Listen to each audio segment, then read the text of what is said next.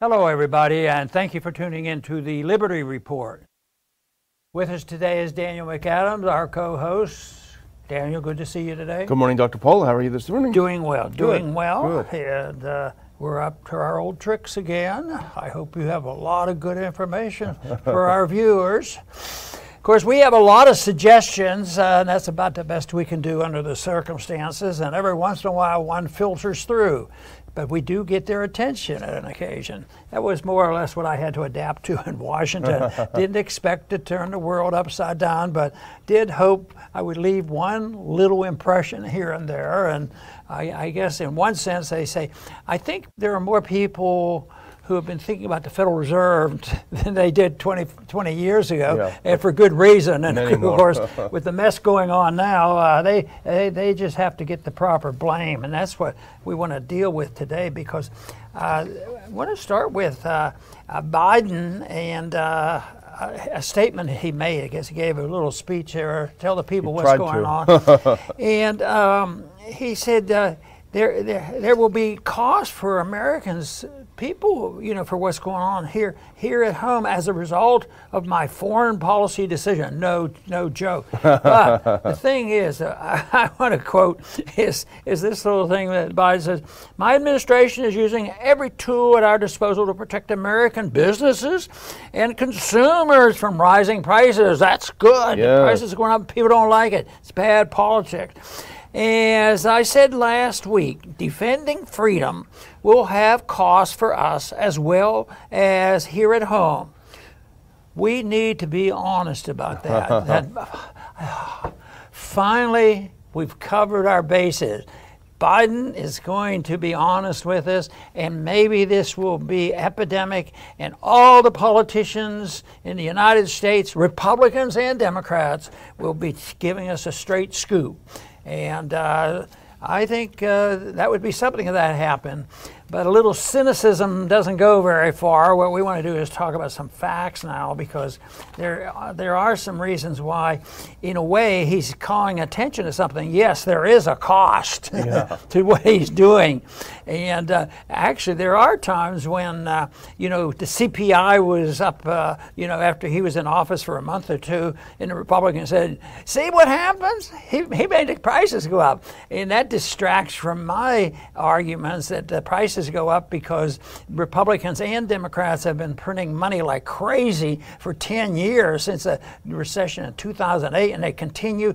They had QE and they continue to do it. Then they had all the other things.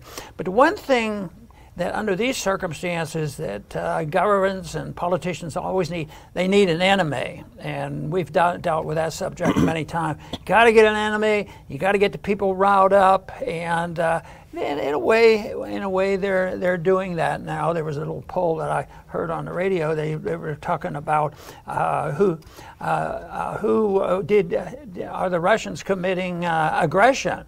And you could have a little debate about that. They're in a country that most people thought was an independent country, but and 95% of our Americans off the street said, "Boy, yeah, he's the bad guy and he's the aggressor."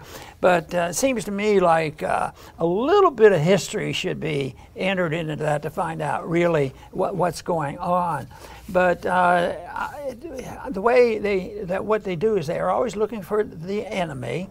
They always seem to find one. The media cooperates. Republicans and Democrats work together. But you got to get the people angry at something, and they've been pretty good at this, because remember before the Iraq War and going in Afghanistan, the polling showed Americans didn't want to. But they switched that attitude. But before COVID, I was convinced that we were in the beginning of a correction that had to occur as a result of all the inflation and the malinvestment and the debt. But all of a sudden, though, they didn't want to talk about that. So when they had COVID, they sort of, there's something for us. So COVID became the enemy, not the Fed. And then it wasn't too long after that, after a couple of years, the people woke up, and we're currently in a position now where there's a different top-notch enemy enemy. So the COVID now is Putin. Putin's the enemy of the world. And so they're pounding on him. But they have to plan for, he may be shrewd enough to avoid suffering from that propaganda. So already they've started, it's the emergency powers. We have to keep them. And all the countries like this, and we have to keep them. We can't get rid of them. Canada, is a bit of an example on this, but the United States is an example of this. We do have our ups and downs. We get a few freedoms back again, but basic war produces power-hungry politicians and a loss of liberty, but you have to have an enemy to get cooperation from the people. And right now they have some of the enemies are fading, but really the top notch now is Putin, and also the need for emergency powers. Yeah, his little talk yesterday was pretty extraordinary. One, because he's literally barely able to talk. I don't know what was wrong. Maybe he had some tooth problems. I couldn't understand him. He was very slow. But the thing that struck me, and this is why we're starting with this topic, was this idea that inflation only started a couple weeks ago when this Ukraine crisis heated up, right? Yeah. And put up that first clip if you can, because this is exactly what you alluded to when we started, Dr. Paul. This is from the Daily Wire. Biden, there will be costs for Americans here at home as a result of my foreign policy decisions. And go to the next one. You've already read this, but I'm going to read it again because he says, we're using every tool at our disposal to protect American businesses from rising prices and at the pump. And this reminds me of the Patriot Act, naming it the Patriot Act. As I said last week, defending freedoms will have costs for us as well here at home. So if you don't approve of $6 a gallon gas, Dr. Paul, you don't care about freedom. You don't think America should defend freedom in Ukraine. That's kind of a gamble if you think about it, because he's directly tying the prices that Americans pay at home, at the pump and at the store, with his foreign policy of interventionism in Ukraine. We've never had that before. We've never had those linked in the minds of Americans by an administration. It was always sold to us as cost-free. They've even said, well, we're going to make money off this because in Syria we'll just take their oil. They've never said you're going to pay a cost because of my foreign policy toward a certain country. Now this is, I think, a gamble, because I think we may get to a point where Americans are saying, you know what, he told me that I'm paying $6 a gallon for gas because we're saving Ukraine, but you know what, I don't really care about Ukraine. I care about getting to work. So I think it's really a fascinating thing that he did yesterday. I'm not sure it was the smartest move ever. I think they have to ask a slightly different question, or at least include this in the questioning of this, because he's talking about costs, and there are costs, and he needs accuracy. He does need to tell the truth, and we need more truth on all the stats. How much fiction did we have to listen to over COVID? Yeah. How much statistics? How much fiction do we have to hear over economic statistics? But he's talking about the costs. He calls attention to that. But we also have to say, are there any beneficiaries of war? Oh, yeah. And doing it. So I would say that that's an important question too, because politicians benefit from it. There's been sayings. Sometimes I'm not sure anybody's ever proven it. At least at the end, they don't benefit. But a lot of people believe politicians sort of depend on a little activity. I think that happened with one of our Republican presidents. Yeah. Have a little war, and the people have to come together under war. We're being attacked, so you have to join. And I think when the Iraqi thing started, I think Bush's numbers went up to 90%. Oh, yeah. Well, his father, as well as senior Bush, benefited from that invasion there. Yeah. So the people like that, but it doesn't last. It's short-lived. It's sort of like they're drunk on it. Yeah. But the politicians have a desire to do it. But there's the special interest groups. You have the lobbyists, the people, and they're always lobbying and figure, they don't want to even think about the money in the Fed. Yes, we pay lobbyists a lot of money, but they take care of us. They get us our food stamps for rich and poor, and they go on and on. So they're expected to be the beneficiaries. At the same time, you already mentioned some of the people who are not getting their benefits, and they have transportation problems, and all of a sudden they have this price problem. Well, where did this come from? Well, I think Biden's been looking around for a cause, but I don't think he's convinced very many people that he understands where price inflation comes from. Yeah, if the Republicans were smart, they would hang this on his neck like an albatross. What do we need to be over there stirring things up in Ukraine, and it's going to cost us $6 a gallon gas? But they won't, because they also love war. Well, here's the thing that I noticed that was pretty funny, Dr. Paul. So yesterday, well, you're paying more and inflation is there and we got problems in the economy, but it's all because of that Putin. How dare he invade his neighbor? Well, he was singing a different tune a couple months ago. Let's put up that next clip if we can. This is back in November. Oh, Biden blames high U.S. inflation on COVID's effect on the supply chain. Well, that was a scapegoat then. And then do the next one. This is also in November. Biden advisors say pandemic, not policies, are fueling inflation. So they were constantly looking for something to blame on this whole thing. And actually do the next one, because this shows everything you need to know about the U.S. mainstream media. However, this is CBS News yesterday. They don't even question Biden's assertion. The U.S. economy has been hit with increased gas prices, inflation, and supply chain issues due to the Ukraine crisis. Talk about mouthpiece for the media. But I wanted to mention a couple of things, Dr. Paul, if I may, about the speech too, because there were a couple of very interesting things. The first one, irony is definitely dead, I think. But here's what he said. Who in the Lord's name does Putin think gives him the right to declare new so-called countries on territory that belong to its neighbors? Well, I seem to remember the Golan Heights, when Trump said, no, this is part of Israel now, and Biden hasn't overturned that. What about Kosovo? That was part of Yugoslavia and then part of Serbia. The U.S. came in and bombed them to heck and said, no, we're going to change the name. We're going to carve this country. So it doesn't pass the laugh test if anyone knows history. But the other thing, Dr. Paul, because I think this is the biggest thing. This is something that he said in his speech yesterday, because he was really taking credit. He said, because of Russia's actions, we've worked with Germany to assure that Nord Stream 2 will not, as I promised, will not move forward.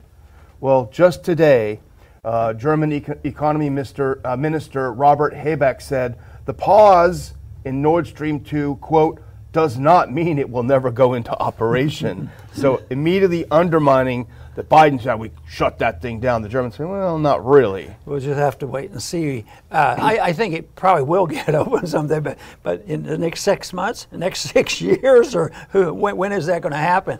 But it's amazing how they can build and tear down, and maybe that's part of their strategy. Like when they blew up F-35, we sort of joke and we say, that won't bother them. They get another contract. They build us another one, all of that. But back to this inflation. He's complaining about the inflation. We have to do something about it.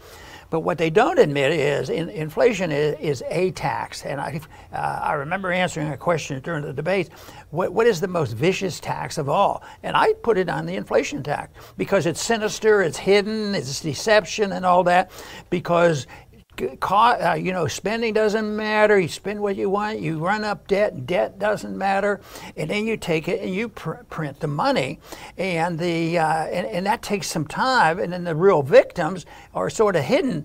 And the people that suffer the most are the ones who are demanding more spending. Yeah. So they're really demanding more inflation. But once again, there is a cost that has to be considered, and the one is this whole system I'm talking about. The dollars spent, and there will be, and they think they can do it without a real cost, any penalty at all. And but the other one, as far as I'm concerned, is where I put it right up on top. because if we can deal with this one, we can solve all these other problems. And that is the sacrifice of liberty when we defer to the government to take care of us, fight our wars, print our money, and scare us to death, and convince people that they have to wear masks forever. And a lot of people are waking up on that, but there's still a lot of people who are absolutely obsessed with this, and it's a real problem happen. So it's a loss of liberty and self-confidence and self-respect that happens with this. And I've been convinced for as long as I can remember that if the whole thing comes down, and I hope I'm absolutely wrong on that, but we could get in really bad trouble. The one item we need is to be free people again, living in a society where they have a decent sense of justice, and not the kind of justice that occurs today, where they can lock up people, and they're talking about, that's why this whole thing about emergency powers scares me to death, because just think of how many people are sitting in prisons right now. They haven't even been able to talk to a judge. I'm talking about January 6th. That's criminal in itself. So, but anyway,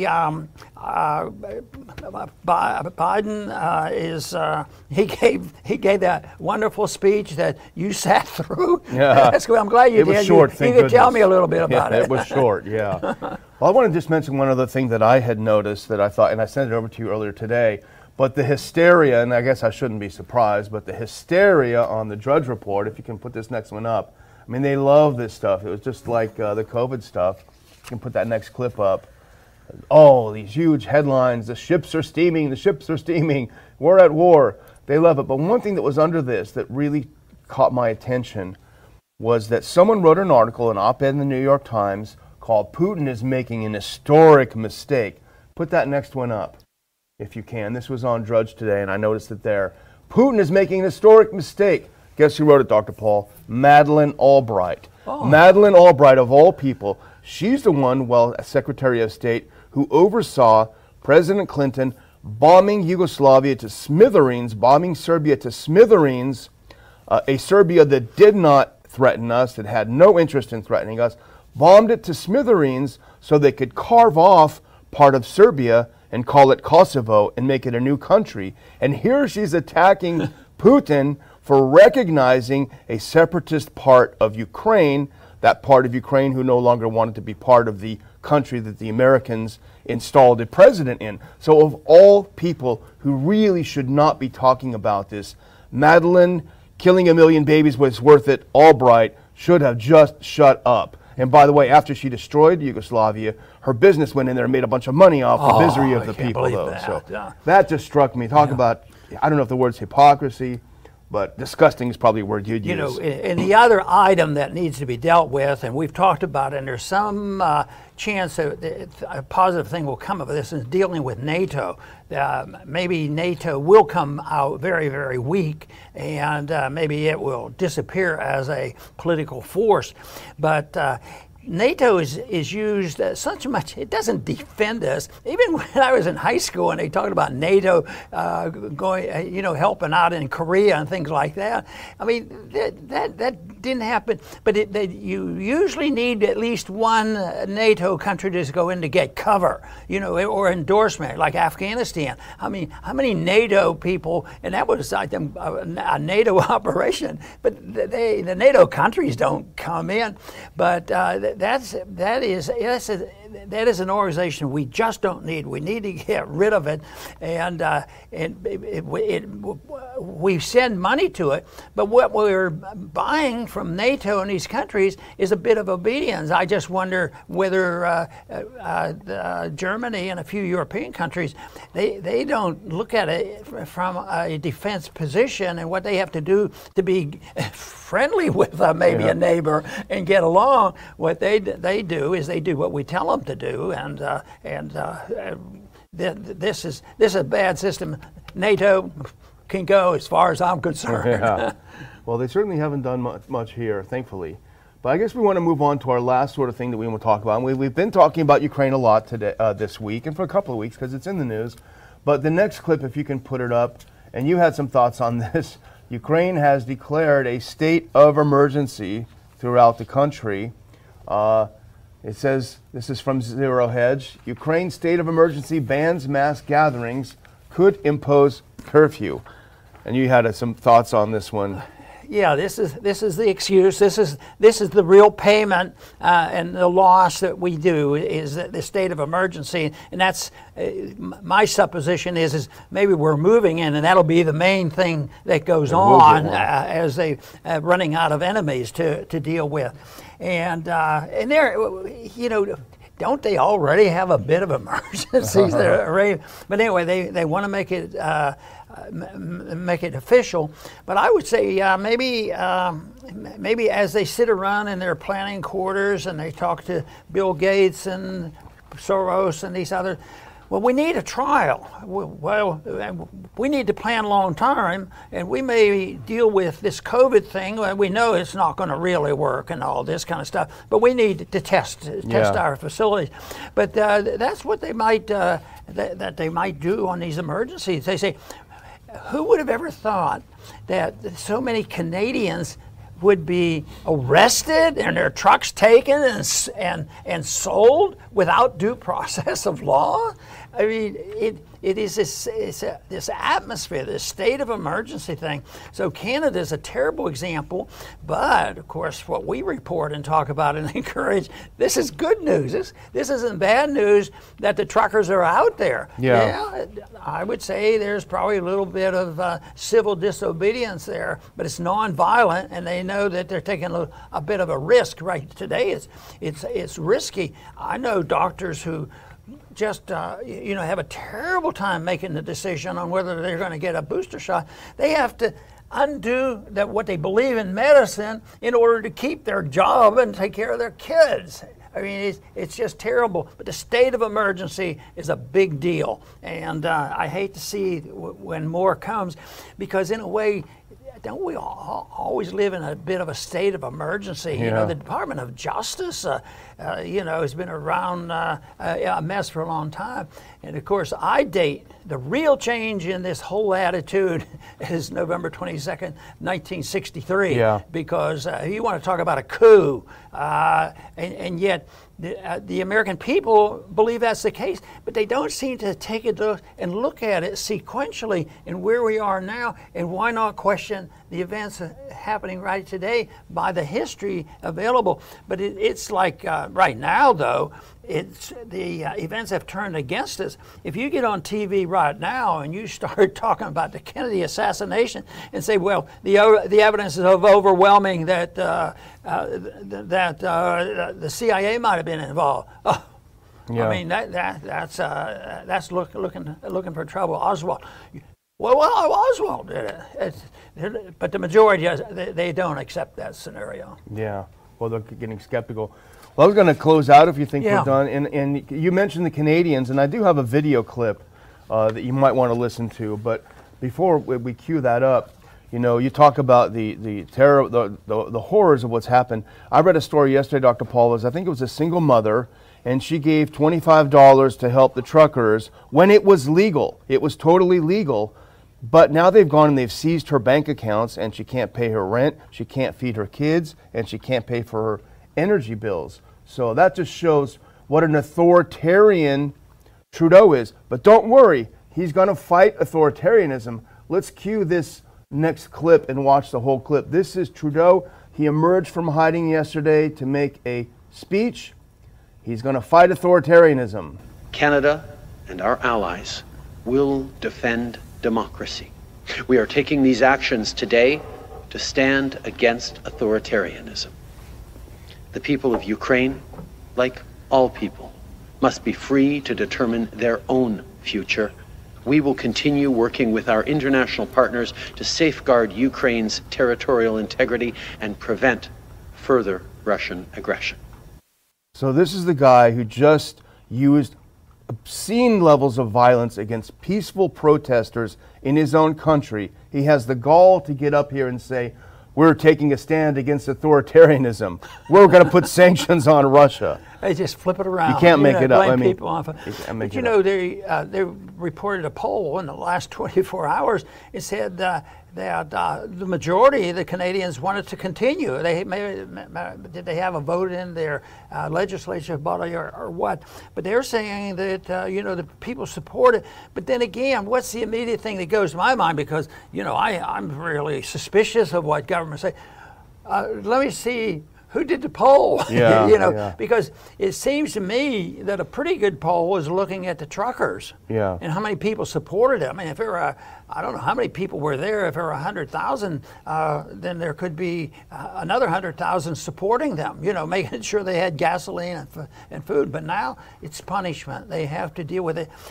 They have no conscience. They're sociopath. They have no sense of guilt. And do you think Trudeau would say, you know, I read that story. I didn't mean that. You know, I'm sorry about that. We just want to get to bad people. But anybody who disagrees with him is a bad person.